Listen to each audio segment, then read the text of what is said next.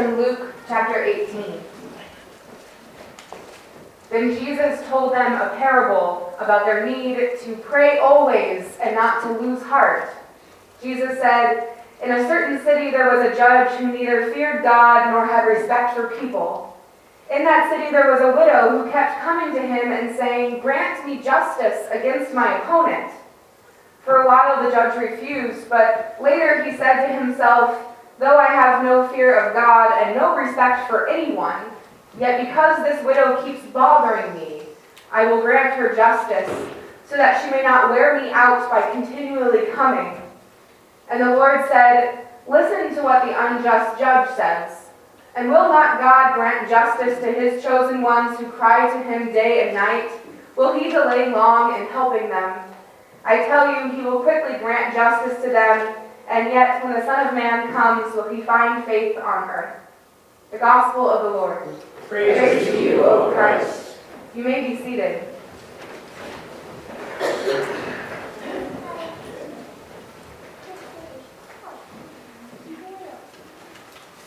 Jacob said, "I will not let you go." The second letter to Timothy reminds him to be persistent when the time is favorable or unfavorable. Jesus tells the disciples a parable to help them to pray always and not to lose heart. And he says, "Will not God grant justice to God's chosen ones who cry to God day and night?" Because our gospel lesson is Jesus telling the parable of the woman and the unjust judge, I have been thinking a lot about justice this week. There are some days when I have to avoid the news because the truth is, in our world today, there is so much injustice. I don't know if you ever find that feeling yourself. Because of how connected our world is now, because of how connected our societies are, sometimes we just know too much and it feels like too much. Sometimes the injustice seems far away, violence across the world that becomes just a blip in the news cycle. Sometimes it's shootings or discrimination in our own country, in our own state. I spent last Sunday night at the women's prison in Gig Harbor, worshiping with the women there and getting to preach.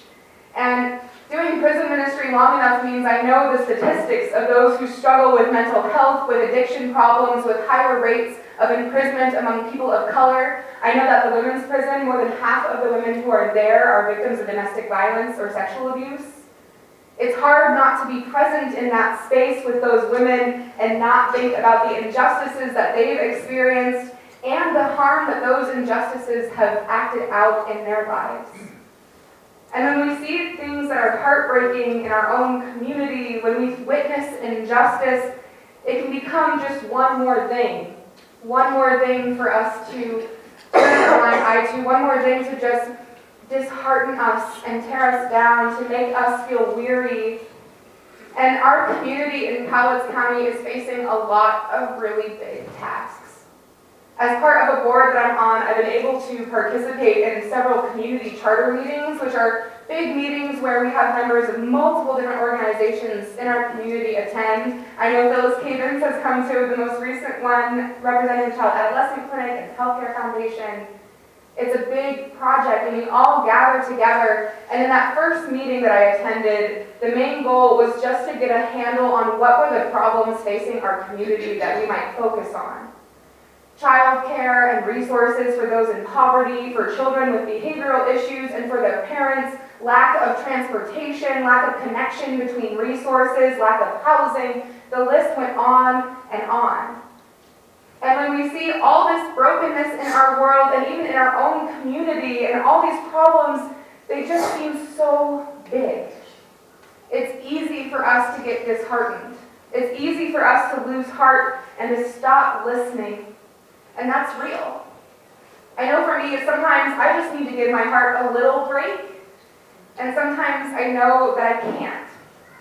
In our own community, one of the biggest things we are trying to navigate, especially around our churches, is how to care for those who are unsheltered, who are experiencing homelessness. For families, for victims of violence, places like Community House and the Emergency Support Shelter respectively provide a safe shelter throughout the year. for families in crisis, families that are often employed but unable to secure housing. The new Family Promise organization has been a huge start to provide care and resources and shelter as churches answer God's call to love our neighbor and care for those in need. As a community, we're doing some really wonderful things, caring for those in need, but it's caring for those who are a bit more likable, a bit more palatable. We can understand the family who had a health crisis and lost housing. We can understand the need for victims of violence to have safe shelter. But for those in our community who are most on the outside, for those who are struggling in active addiction, for those with mental health illnesses that go untreated, for those who find themselves on the street, by the river, under the lion shelter, for those who are unsheltered, who are called transient or addicted or dangerous, there is currently no shelter for them.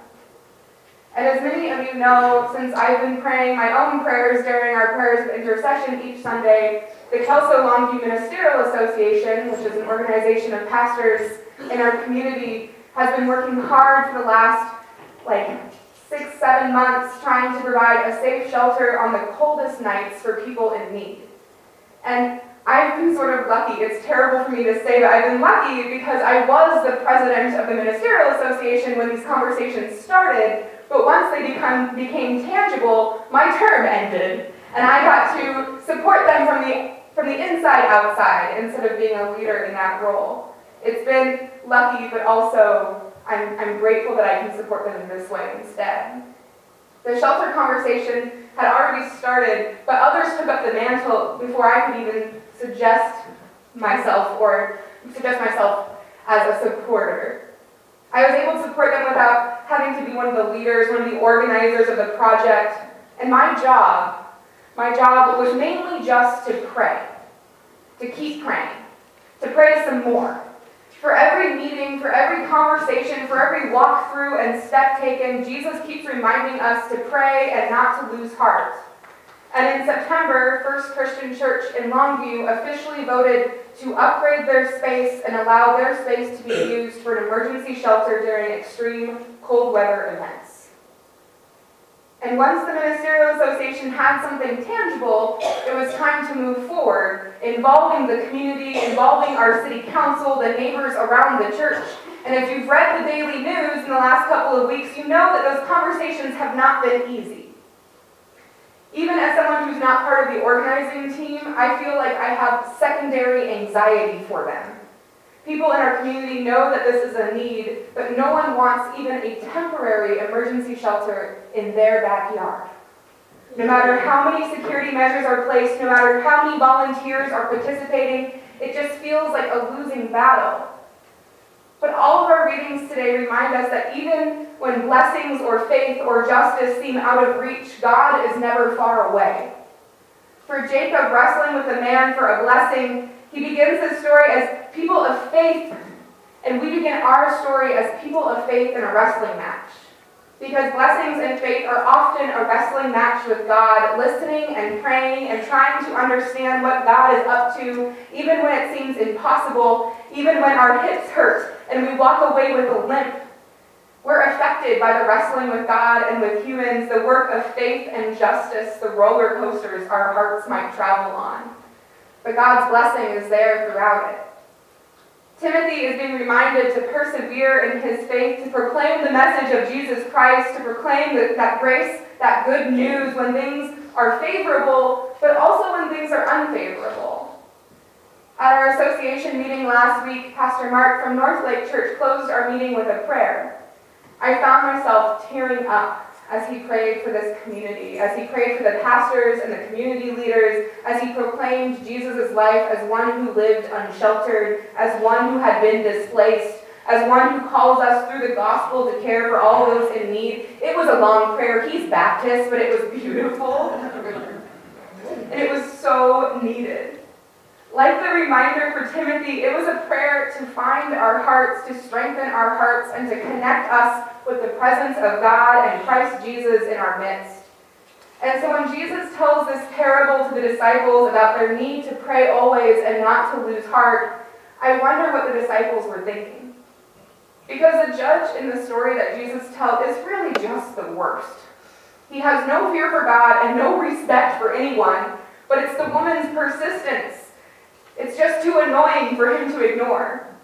It's really a weird parable to then link with God's justice and God's answer of prayers, but I think, like in our world, in our community, the disciples know that there is so much injustice in the world. There are always those who will seek their own righteousness, their own will. There will always be those who will turn away from the poor or the needy because they don't fit into a particular mold. One of the hardest things about shelter planning, as I have heard it, has been the fundraising piece. Many pastors and church volunteers are already signing up for shifts and for trainings for the coming months. We've all been praying so much through this process, and we just keep praying, and we pray some more. And all of this praying is reminding us to just keep on going, not to lose heart. And the reality is, fundraising is hard in our community no matter what, and with all of our churches participating in so many different ministries, from Family Promise to Community House to the Fish Food Pantry, and the list goes on and on. We have our own service projects that we're doing, and I think Star Giving, that's coming up just next month. And so it makes sense that the fundraising piece has been sort of the part that's lacking and the part that's causing more anxiety for the organizers than the community connections. But the association was hoping to gain funding through the city, and we don't know if that's going to happen or not. We hope to partner with our city council to partner as a full community, more than just churches, but churches and community organizations and our city, but there's no guarantee. And it costs $500 each night to staff and secure an emergency shelter, on top of the additional purchases and things that still need to be done. And so as of Tuesday, the shelter account was at $1,500. A good start. But as we move through October, we are noticing the nights getting colder, and we're wondering. And so among all of this turmoil, among the discord in our community, among the support from our community, among the conversations and meetings and walkthroughs and steps, I think that it's easy for people to feel a little bit disheartened. And then on Thursday, the day after organizers met with neighbors to First Christian Church, feeling that disheartened feeling and wondering what God was really doing in all of this, a local charitable foundation told the organizers they would be writing a $15,000 check for the shelter. No application.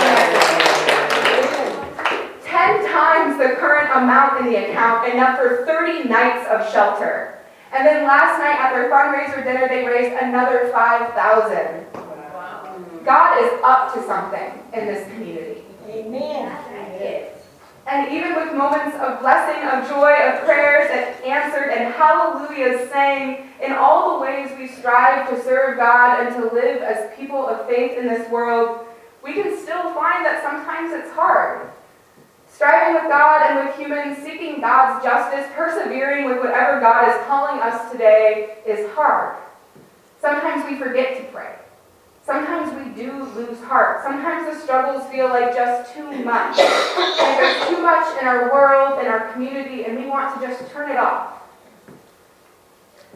But Jesus is born into this world with all of its injustice, with all of its unfavorable times, with all of its wrestling and pain. Jesus knows what it feels like to be unsheltered, to be displaced. Jesus knows what it feels like to feel like what he's trying to do is impossible. Jesus lives his life sharing his ministry of grace and healing, and also food for those who need it. Jesus goes to the cross to face this world's injustice because God's justice is for those who cry out to God. Jesus dies and rises from the dead to find our hearts, to fill our hearts with love and grace and hope that God hears all of our prayers, so that we might proclaim the message of God's love and grace for us, for our community, and for the world, so that we might be persistent, whether the time is favorable or unfavorable, so that like Jacob, we might wrestle with God's presence and God's call in our lives, so that as we strive with God and with humans, we might find God's blessings in the midst of everything, because God's blessing for us is always there. Thanks be to God. Amen.